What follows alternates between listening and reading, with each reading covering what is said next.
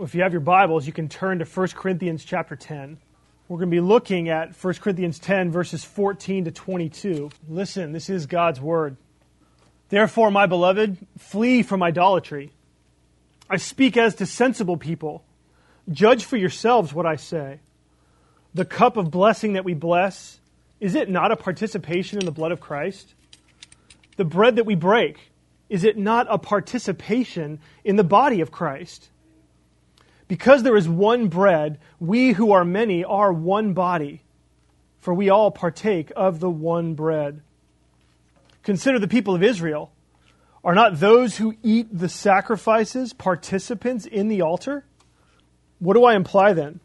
That food offered to idols is anything, or that an idol is anything? No. I imply that what pagans sacrifice, they offer to demons and not God. I do not want you to be participants with demons. You cannot drink the cup of the Lord and the cup of demons. You cannot partake of the table of the Lord and the table of demons. Shall we provoke the Lord to jealousy? Are we stronger than He?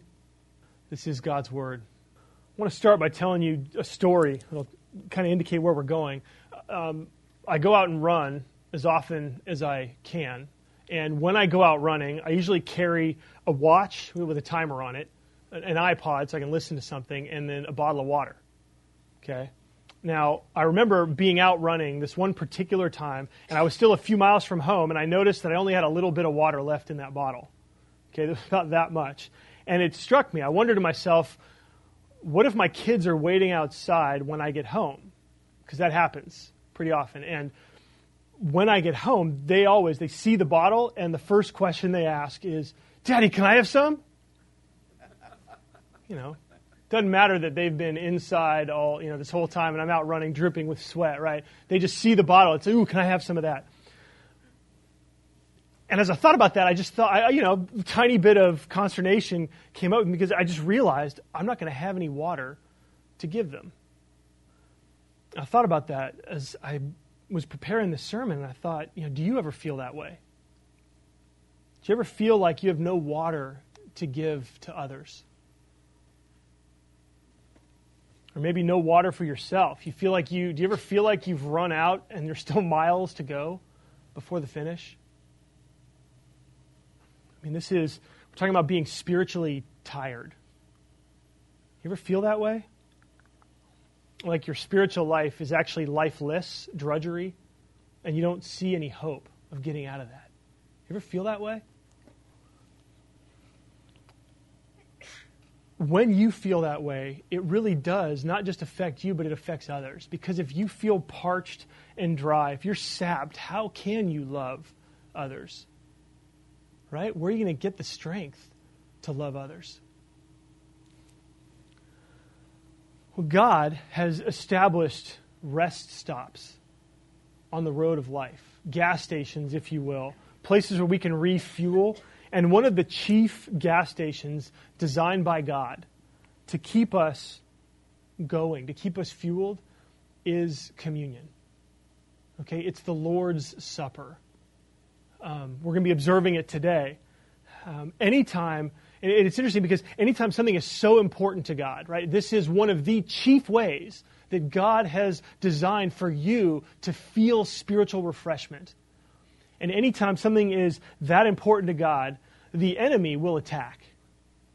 Okay? And the enemies of God, Satan, his minions, they have attacked. There is so much confusion in the church over communion.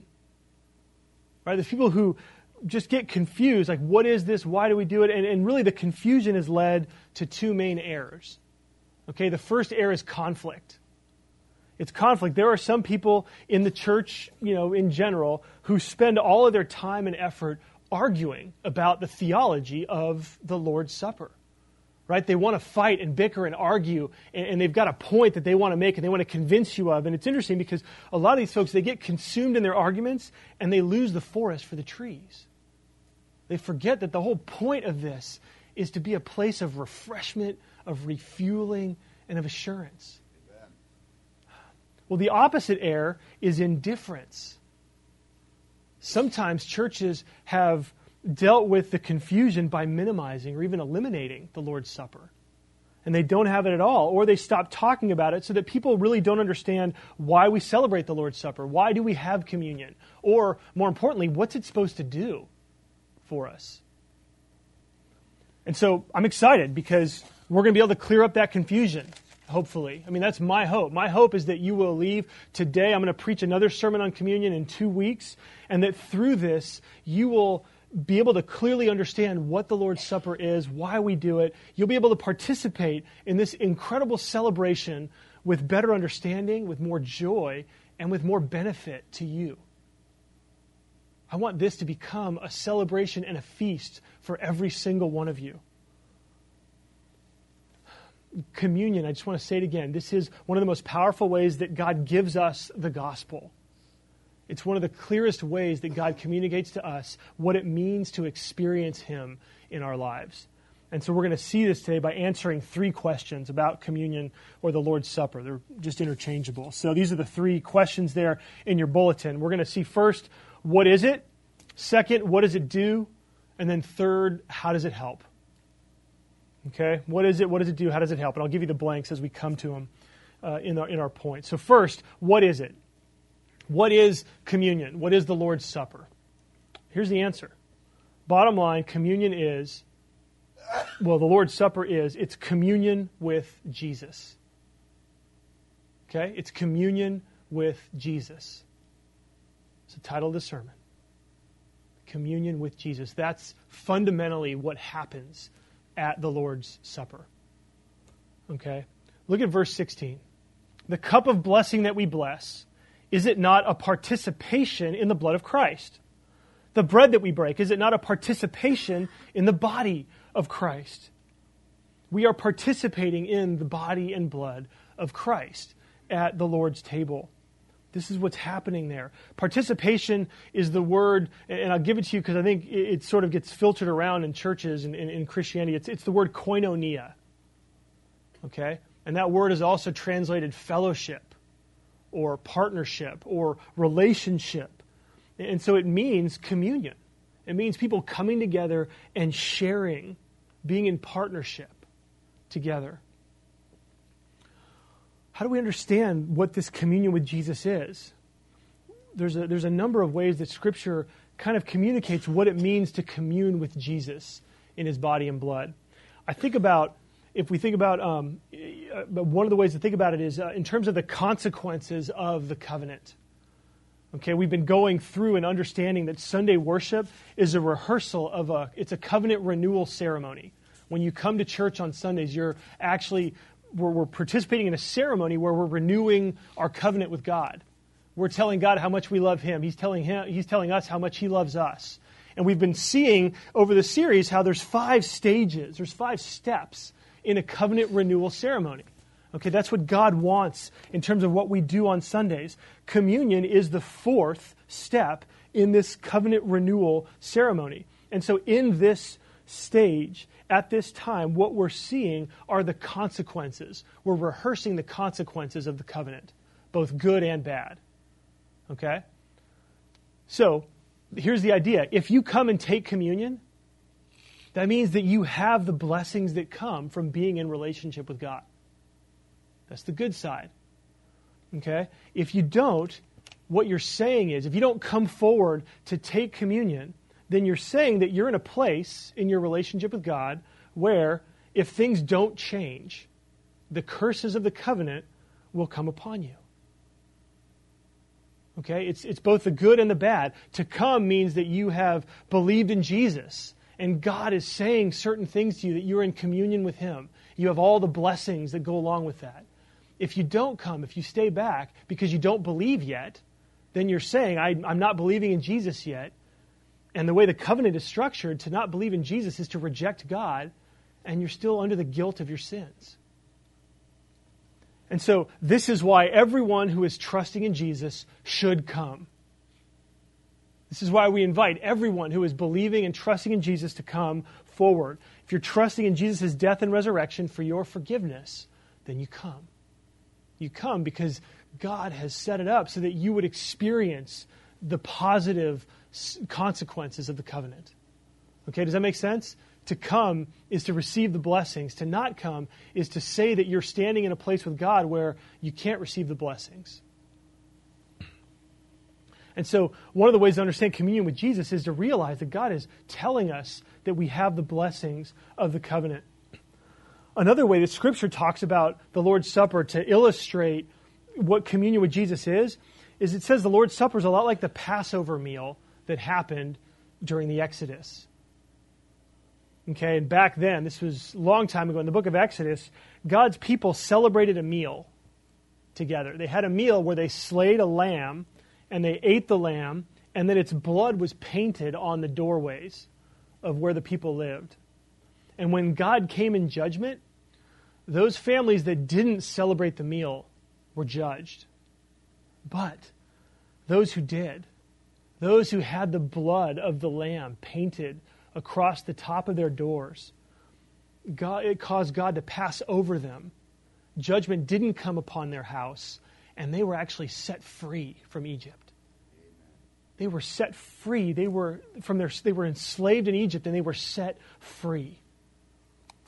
And so in communion, we celebrate a meal where Jesus' blood covers us and sets us free from slavery to sin. Jesus is called our Passover lamb. And so the lamb that was slain in the Exodus, Jesus is that Passover lamb for us.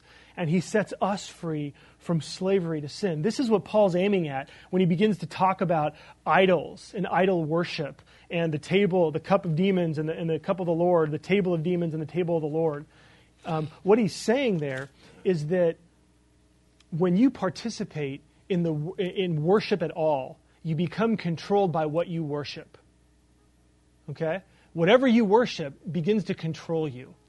And so in this passage, he's saying, when you participate in the worship of things that aren't God, you become united to those things to the point that you're controlled by them.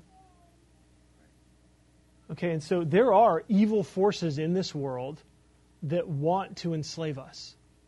Okay, Paul calls them demons in this passage. And if you want to see them at work today, right, if you want to see what it looks like in our day and age, all you have to do is look at what happens when people allow money, power, career, or sex to drive them in directions that they would never ordinarily dream of going. Right? I think every one of you has multiple experiences in your own life where you know you've seen it in other people who are driven to the point of where you go, wow, how'd they ever get there? And I think if you're honest, also happens in us. All of us feel that draw, right? That draw from things that aren't God. And we feel enslaved sometimes, don't we? We feel controlled by things that aren't God. We feel controlled by our desires, our need for control, our need for pleasure, our need for power, our desire to wield power, to be selfish. These things become controlling forces. And so Paul in the passage is saying, when you participate in the pagan worship, you become controlled by these idols. Paul would say today that when you give your hearts to things that aren't God, you will become controlled by them too. They will enslave you. And if you're in that place, the good news is that Jesus is our Passover lamb. His blood has been shed to set us free. We enjoy a meal at communion where Jesus is saying, I am setting you free. My blood has been shed. And so you can go. Judgment passes over you. So you can go free. There's another picture. The Lord's Supper is also like the peace offering in the Old Testament. I just want to give you some pictures so you can get a better sense of what it means to commune with Jesus and what it means for us to observe the Lord's Supper. There were lots of different sacrifices in the Old Testament. And one of the last sacrifices that was offered, there was an order to it. One of the last sacrifices was the peace offering. Okay, and in the peace offering, it was unique because the animal was killed, and then some of the animal went on the altar for God. Some of the animal went back to the priest for him to eat, and then some of the animal went back to the worshiper, the person that offered it. And the image there is that God is now having a meal with his people. God is eating with his people. And in the ancient Near East, to eat with someone meant you treated them like family. And so in this, God is saying, we are at peace. We are at peace. Your sins have been forgiven. My grace is upon you. We have peace. And so in communion, we enjoy a meal with God because Jesus has offered himself for us so that God's justice is satisfied. Right? All of our sins have been paid for. And then God says, but I want you to enjoy this with me so that you would know that you are my children. And so communion is an opportunity for us to, in a sense, eat with God. To rehearse the fact that we have peace with him. Let me spend a moment just to tell you what communion is not. Okay, what it's not. It is not the literal body and blood of Jesus. Okay, we will use language that talks about the bread as the body and the juice as the blood of Christ, but we don't believe that the bread and wine or the bread and the juice actually changes into the body and blood of Jesus. Okay, communion really, though, it's a metaphor. Okay, it's a picture, and it powerfully preaches to us about the body and blood of Jesus. Okay, so it's not the body and blood, but it preaches to us the body and the blood. The bread and the juice, they're a metaphor for our real relationship with him. Okay, does that make sense? And so the point is that God, he wants you to understand so much what it means to be in a relationship with Jesus that he doesn't just want to tell you about it, he wants to show you.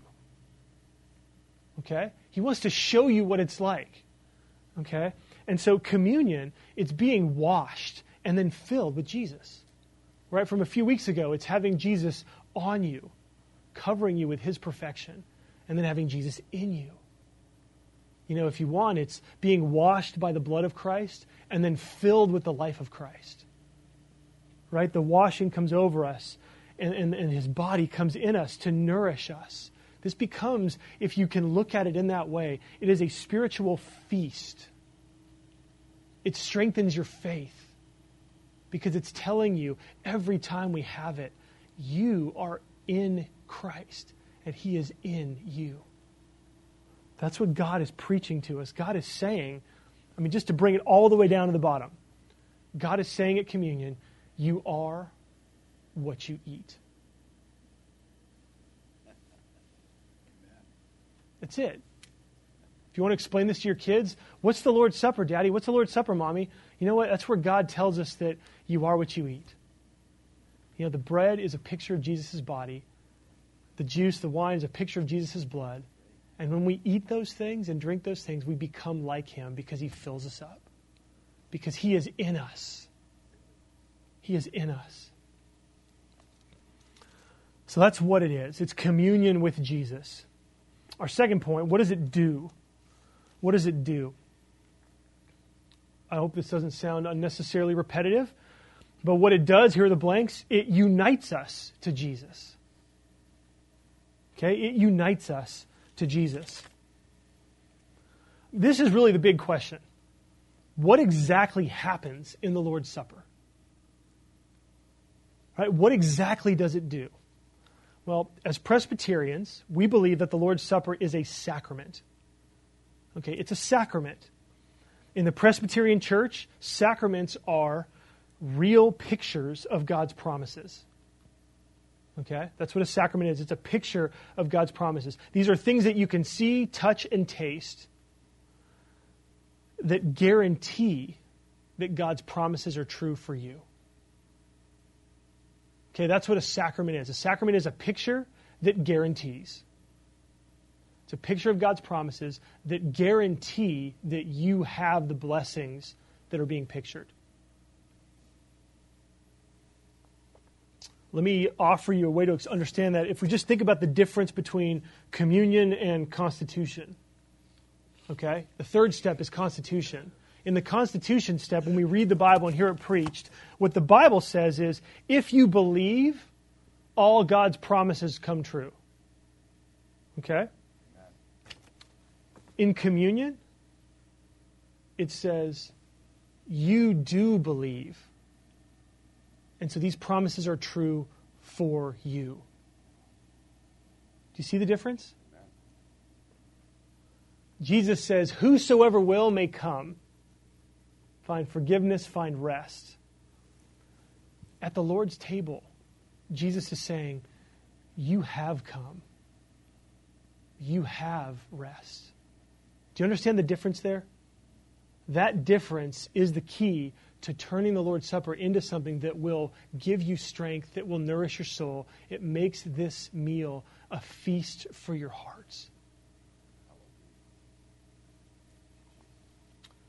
Think about the cup. Think about the cup. The Bible says in 1 John 1:7, the blood of Jesus cleanses us from all sin. When you come in communion,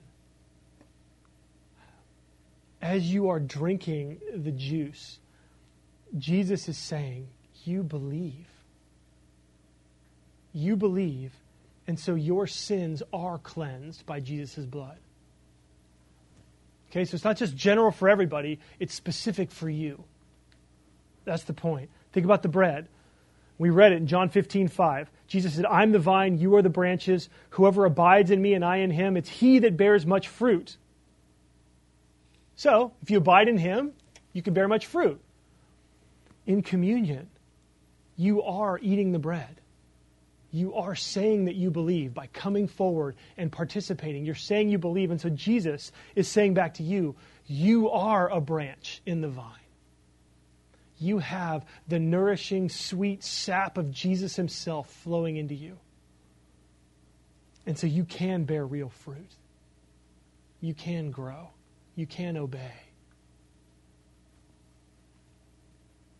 And so in this way, the Lord's Supper actually promotes our faith. It grows our faith. It's trying to convince us that all the stuff that's talked about in the Bible is true for you when you come. And so I gave you a couple of examples, but here's the process. Just think of a promise in Scripture, any promise. We know the Bible says that all the promises of God are true. They come true in Jesus. And so in communion, the Lord's Supper is assuring you that all of the promises are true for you. Do you understand that? Does that make sense? That's how you do it. You think of a command in Scripture. Right? Think of something that God wants you to do, wants you to be as one of his children. The Bible says if you believe it, you are a new creation. If you believe in him, if you're trusting in Jesus. But then in the supper comes and assures you that Jesus is in you. He's in you. He gives you the strength that you need to do what God wants, to be what God wants. Okay? That's how it works. And when we see that, that's where we recognize God is guaranteeing you that you have every blessing in the heavenly places in Christ. Anything that you need, whatever it is, anything that you need, God is saying you have it in Jesus, and you can be sure that you have it. And let me just say, it takes a little bit of time and understanding. It takes some practice in order for us to actually let that filter into our experience. So what I'm telling you now, I'm hoping, is going to renew your mind so that your experience will be different when you come. Okay, this is why when you come, we tell you the body of Christ broken for you. The blood of Christ is shed for you so that you can have that assurance that, you know what, this is all true for you. It's all true for you. So that's how it works. There are times, too, where if you're in my line, I'll try to take the promises that are talked about in the sermon, in the Scriptures, and I'll say, these are true for you. Because again, it's trying to go that extra step, not just in general for everybody, but true for you when you come. When you come. So that's what it does. It unites us to Jesus. Our last point, how does it help? How does it help? The blanks here are, it gives us Jesus and each other. It gives us Jesus and each other. Paul says in verse 18, consider the people of Israel. Are not those who eat the sacrifices participants in the altar? Again, he's saying here that when you, even in the Old Testament, when you offered a sacrifice, you were participating in the altar. You were communing with what was being sacrificed.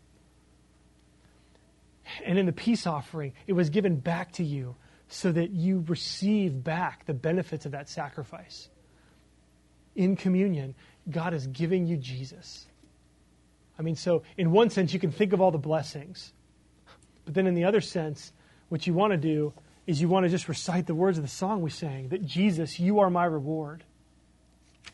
Right? We're not in this just for the blessings. We're in this for Jesus.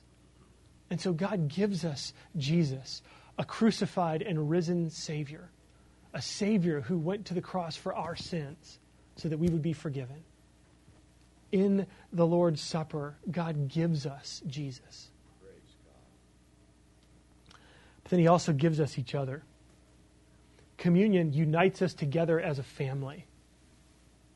Okay, unites us together. Look at verse 17. Because there is one bread, we who are many are one body, for we all partake of the one bread. It kind of makes sense. If you're a math person, we used to have something we called the transitive property of equality. Okay, you didn't know the name of it, but all of you understand this. It goes like this. If A equals B and B equals C, then A equals C, right? So what Paul is saying here, it's a bit of a variation on that. If you are communing with Jesus and you are one body with him when you commune with him, and the person sitting next to you is communing with Jesus and is one body with him, then guess what? You guys together become one body. Together we become one body. The church, this is why it says the church is the body of Christ.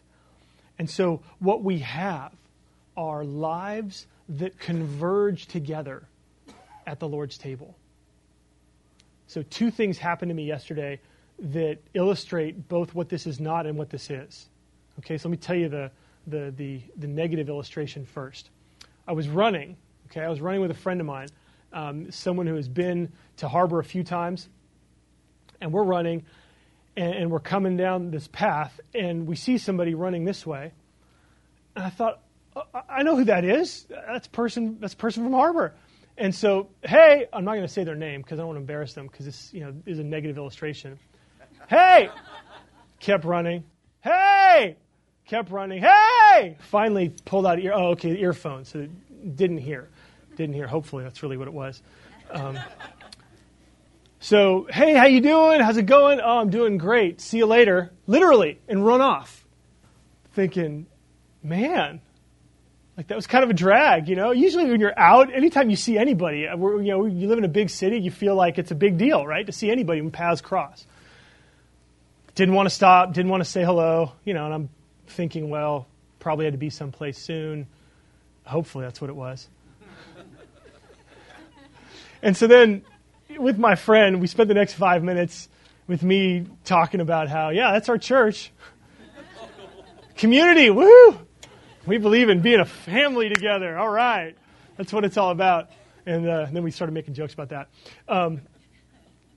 What happened there on my run yesterday, that was not convergence. That was two lives intersecting.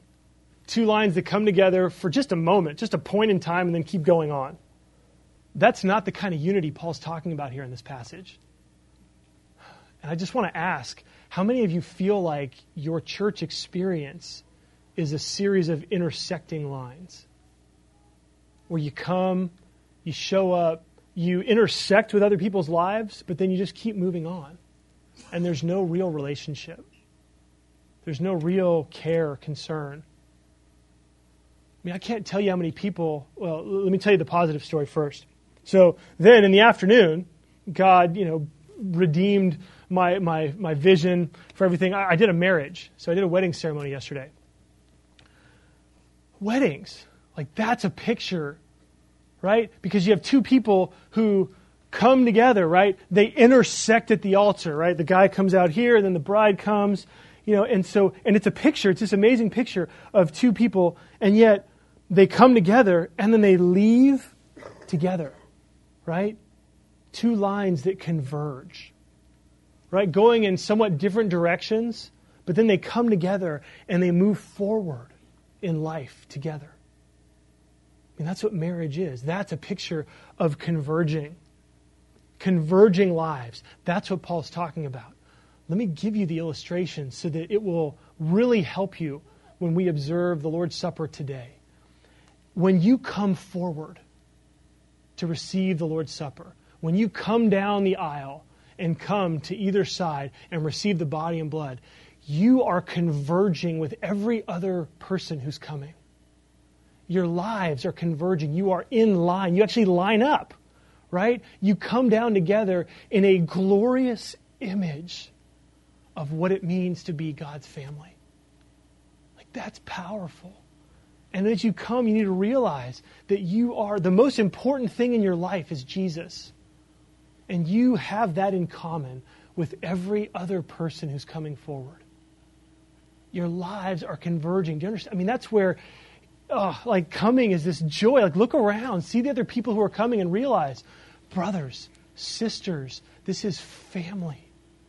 You are one with every other person that is coming. Communion, almost more than anything else, ought to unite us together as a family, right? The idea of coming forward, I mean, it should prompt you to be reconciled with every other person in this church. It should prompt you to be quick to offer forgiveness to folks, right? Like, our lives are, we have to be a community. If that's not true of us, then we are literally just going through the motions. If we are not truly the body of Christ, if we are not acting this way toward each other, if our relationships don't look like a convergence of lives, it doesn't mean that it's perfect. It doesn't mean that we're all happy with each other all the time. But it means when there's conflict, that we actively seek out to be reconciled. That's why some churches would say, if you are in conflict with somebody, you should not come to the Lord's Supper until you've been reconciled. Because they're saying, if you're coming, you're a liar. If you're living out of accord with other people in the church, if you are claiming that your life is converging, if you're claiming that you are coming and taking Christ, if you are one body with Christ and you are one with every other person who's coming forward, we have to be reconciled. We've got to keep short accounts with each other. If you've got an issue with someone else, boy, make that right today. Don't leave here unreconciled. Don't leave here and make what we do at the Lord's table a lie. We commune with Him. We get Jesus, but God also gives us each other. And I know that makes it hard. I know sometimes it makes it hard. But it just reminds us how much we need Jesus. Without Him, we couldn't be a family. But with Him, as we experience His grace, if we remember how much He loves us, it makes us think, wow, when I think about what I did to Him, and how He responds to me, it's the least I can do to offer genuine, heartfelt, reconciling forgiveness to anybody else who's sinned against me. I want to highlight the fact that if we do this well, if we are living as a family together and really converging our lives together, where we are caring about each other, where we're asking each other how we're doing, when we're praying for each other, when we're in community groups with each other. I mean, talk about a perfect place where lives converge in our small groups that meet during the week. Right? I know it's hard sometimes to really get into the depth of issues out in the lobby after the service, but in our community groups, that's where the rubber can really hit the road. You know, if we do that, we become a community that everyone is dying for. I wish I could tell you the names of all the people that I talked to just this week who honestly want to come and do more with their relationship with God. They want to be in relationship with Him. You know, they talk to me. I talk with them about what it's like to be in a relationship with Jesus, and they want it so badly, but they don't have a church they can go to. Like, they don't have, or they're going to a church, and it doesn't feel like a community. Brothers and sisters, I mean, this is one of the things that we offer to the world. It's the sense where you can come as you are and experience grace and love and real friendship, people that care about you. I mean, we need to be doing this for each other, and it will attract other folks. They'll see it and say, I want a piece of that. And so there's one thing that I think we're going to change a little bit about the way that we distribute the elements. And it's not really how we distribute it, but it's going to be who distributes them. We have right now a group of folks that kind of rotate through. So I always distribute the elements myself, and then we have 3 other people that come forward and help distribute the elements. We actually like every one of you to participate in the process of distributing the elements. Of holding the bread and telling people the body of Christ broken for you, and holding the cup and saying the blood of Jesus shed for you. We want every one of you to do that, because if you're trusting in Jesus, then you have something to offer. Okay? And even if you don't know what to say, we're going to tell you what to say. But it'll be a picture of us loving each other. And so the way that we're going to do that is we're actually going to invite all the members. Okay? We're going to invite if you're a member of Harbor, we're going to invite you to get in on the rotation. Okay? And if you're not a member and you want to do it, then we would say, hey, just become a member. And if you don't want to become a member, then let's talk about that. I mean, there are some good reasons not to become a member, mostly because of past experiences and bad situations. But we'd really like this to be something that we all can do together, because I want you all to be convinced that God has worked in your life in a way that you can actually care for others. You can bring Jesus to others. You can help other people commune with Him. Okay, and so we're going to set up that rotation in the coming weeks, and we'll train you how to do that and all that stuff. Don't worry about that. So the way that I want to close this is I want to make a connection for you in your minds. When we think about something like this, something like the Lord's table, like communion, and what it's supposed to mean and do for us. One of the best ways I was thinking to try to illustrate this is with a song. You think about your favorite song, or think about a song that when you hear it, it brings you back to that place where you first heard it, or brings you back to a place where it took on a special significance for you. Like in dating relationships, sometimes that happens a lot, where you have a song, and then every time you hear that song, heck, even if you stay together or don't stay together, right? Every time you hear that song, you feel like you're back where you were when you had that amazing experience, right? You understand what I'm saying? Or photo albums do the same kind of thing. This is God wanting to share a song with you. Okay? This is, in a sense, a photo album of God, inviting you to see what Jesus has done and what His relationship with you means. And so I want you to think about, what's the best experience that you've ever had with Jesus? Just think about that for a second. What's the best experience that you have ever had with Jesus?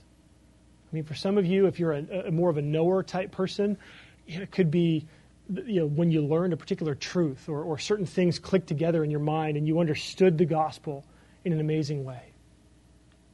If you're more of a beer, you're more of a relationship kind of person, then it might have been when you were experiencing something with a group of people in a small group, or a prayer time that you've had. If you're a more do-oriented person, it might have been an experience where you got to serve in a way that really meant something powerful, and you felt like you were literally the hands and feet of Jesus. I want you to get in your mind what that experience was. In communion, God wants you to re-experience that closeness. I mean, that's what He's aiming for. He wants you to experience a relationship with Jesus. He wants you to know for sure that Jesus is in you, that He is with you, that He covers you with Himself, and then He fills you up with Himself.